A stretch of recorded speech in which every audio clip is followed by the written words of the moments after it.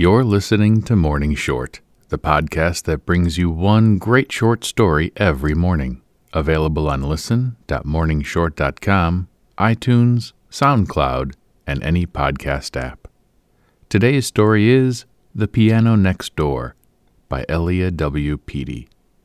Before we start, I have a question for you. Have you tweeted your personal invite link to Morning Short yet? Share great stories and earn Morning Short prizes. Get your link at share.morningshort.com. And now to the story. Babette had gone away for the summer. The furniture was in its summer linens, the curtains were down, and Babette's husband, John Boyce, was alone in the house. It was the first year of his marriage, and he missed Babette.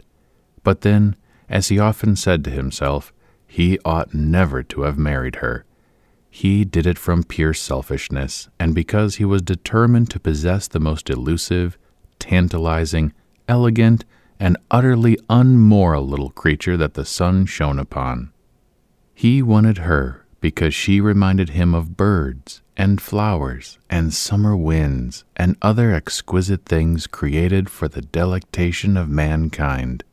He neither expected nor desired her to think.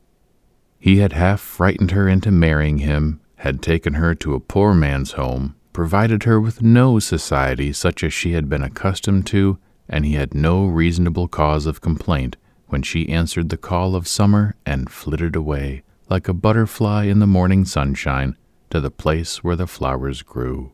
He wrote to her every evening, sitting in the stifling, ugly house, and poured out his soul as if it were a libation to a goddess. She sometimes answered by telegraph, sometimes by a perfumed note.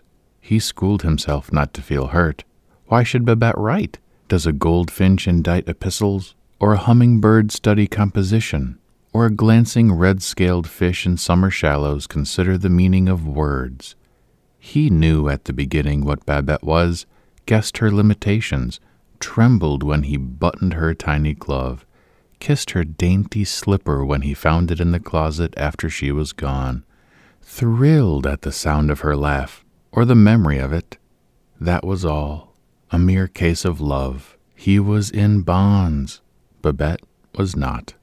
Therefore, he was in the city, working over hours to pay for Babette's pretty follies down at the seaside. It was quite right and proper. He was a grub in the furrow, she a lark in the blue. Those had always been and always must be their relative positions. Having attained a mood of philosophic calm in which he was prepared to spend his evenings alone, as became a grub, and to await with dignified patience the return of his wife, it was in the nature of an inconsistency that he should have walked the floor of the dull little drawing-room like a lion in a cage. It did not seem in keeping with the position of superior serenity which he had assumed that, reading Babette's notes, he should have raged with jealousy, or that in the loneliness of his unkempt chamber he should have stretched out arms of longing. Even if Babette had been present, she would have only smiled her gay little smile and coquetted with him. She could not understand. He had known, of course, from the first moment that she could not understand. And so, why the ache of the heart? Or was it the heart, or the brain, or the soul? Sometimes, when the evenings were so hot that he could not endure the close air of the house, he sat on the narrow, dusty front porch and looked about him at his neighbors. The street had once been smart and aspiring, but it had fallen into decay and dejection. Pale young men with flurried-looking wives seemed to Boyce to occupy most of the houses. Sometimes 3 or 4 couples would live in one house. Most of these appeared to be childless. The women made a pretense at fashionable dressing and wore their hair elaborately in fashions which somehow suggested boarding houses to Boyce, though he could not have told why. Every house in the block needed fresh paint. Lacking this renovation, the householders tried to make up for it by a display of lace curtains which, at every window, swayed in the smoke-weighted breeze. Strips of carpeting were laid down the front steps of the houses where the communities of young couples lived, and here, evenings, the inmates of the houses gathered, committing mild extravagances such as the treating of each other to ginger ale, or beer, or ice cream. Boyce watched these tawdry makeshifts at sociability with bitterness and loathing. He wondered how he could have been such a fool as to bring his exquisite Babette to this neighborhood. How could he expect that she would return to him? It was not reasonable. He ought to go down on his knees with gratitude that she even condescended to write him. Sitting one night till late, so late that the fashionable young wives with their husbands had retired from the strips of stair carpeting, and raging at the loneliness which ate at his heart like a cancer, he heard, softly creeping through the windows of the house adjoining his own, the sound of comfortable melody. It breathed upon his ear like a spirit of consolation, speaking of peace, of love which needs no reward save its own sweetness, of aspiration which looks forever beyond the thing of the hour to find attainment in that which is eternal.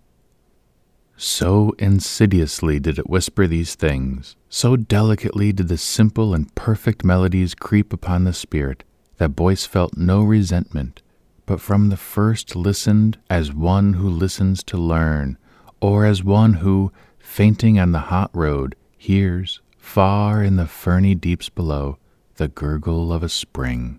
Then came harmonies more intricate, fair fabrics of woven sound, in the midst of which gleamed golden threads of joy, a tapestry of sound, multi-tinted, gallant with story and achievement and beautiful things. Boyce, sitting on his absurd piazza, with his knees jammed against the balustrade, and his chair back against the dun-colored wall of his house, seemed to be walking in the cathedral of the redwood forest, with blue above him, a vast hymn in his ears, pungent perfume in his nostrils, and mighty shafts of trees lifting themselves to heaven, proud and erect as pure men before their judge. He stood on a mountain at sunrise, and saw the marvels of the amethystine clouds below his feet, heard an eternal and white silence such as broods among the everlasting snows, and saw an eagle winging for the sun. He was in a city, and away from him, diverging like the spokes of a wheel, ran thronging streets, and to his sense came the beat, beat, beat of the city's heart. He saw the golden alchemy of a chosen race, saw greed transmitted to progress, saw that which enslaved men work at last to their liberation, heard the roar of mighty mills, and on the streets all the peoples of earth walking with common purpose in fealty and understanding. And then, from the swelling of this concourse of great sounds, came a diminuendo, calm as philosophy, and from that, nothingness. Boyce sat still for a long time, listening to the echoes which this music had awakened in his soul. He retired, at length, content, but determined that upon the morrow he would watch, the day being Sunday, for the musician who had so moved and taught him. He arose early, therefore, and having prepared his own simple breakfast of fruit and coffee, took his station by the window to watch for the man, for he felt convinced that the exposition he had heard was that of a masculine mind. The long, hot hours of the morning went by, but the front door of the house next to his did not open. "These artists sleep late," he complained. Still he watched. He was too much afraid of losing him to go out for dinner. By 3 in the afternoon he had grown impatient. He went to the house next door and rang the bell. There was no response. He thundered another appeal. An old woman with a cloth about her head answered the door. She was very deaf, and Boyce had difficulty in making himself understood. "The family is in the country," was all she would say. "The family will not be home till September." "But there is someone living here," shouted Boyce. "I live here," she said with dignity, putting back a wisp of dirty gray hair behind her ear. "It is my house. I sublet to the family." "What family?" But the old creature was not communicative. "The family that lives here," she said. "Then who plays the piano in this house?" roared Boyce. Do you? He thought a shade of pallor showed itself on her ash-colored cheeks, yet she smiled a little at the idea of her playing. There is no piano, she said, and she put an enigmatical emphasis to the words. Nonsense, nonsense, cried Boyce indignantly. I heard a piano being played in this very house for hours last night. You may enter, said the old woman with an accent more vicious than hospitable. Boyce almost burst into the drawing-room. It was a dusty and forbidding place with ugly furniture and gaudy walls. No piano nor any other musical instrument stood in it. The intruder turned an angry and baffled face to the old woman, who was smiling with ill-concealed exultation. I shall see the other rooms, he announced. The old woman did not appear to be surprised at his impertinence. As you please, she said. So with the hobbling creature, with her bandaged head for a guide, he explored every room of the house, which, being identical with his own, he could do without fear of leaving any apartment unentered. But no piano did he find. Explain, roared Boyce at length, turning upon the leering old hag beside him. Explain, for surely I heard music more beautiful than I can tell. I know nothing, she said, but it is true. I once had a lodger who rented the front room, and that he played upon the piano. I am poor at hearing, but he must have played well, for all the neighbors used to come in front of the house to listen, and sometimes they applauded him, and sometimes they were still. I could tell by watching their hands. Sometimes little children came and danced. Other times young men and women came and listened. But the young man died. The neighbors were angry. They came to look at him and said he had starved to death. It was no fault of mine.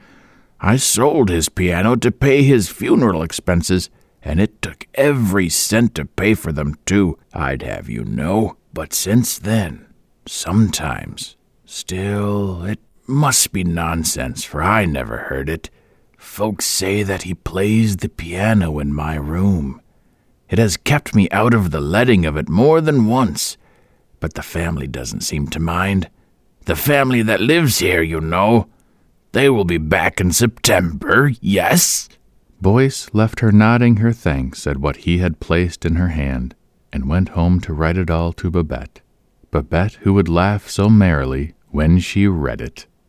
Before your next story, rate us 5 stars on iTunes. We count on your tweets and reviews to help us bring our stories to the largest number of readers possible. Visit shared.morningshort.com to invite your family and friends to listen to stories from Morning Short. Learn more about the Morning Short Project and sign up for our daily emails at morningshort.com.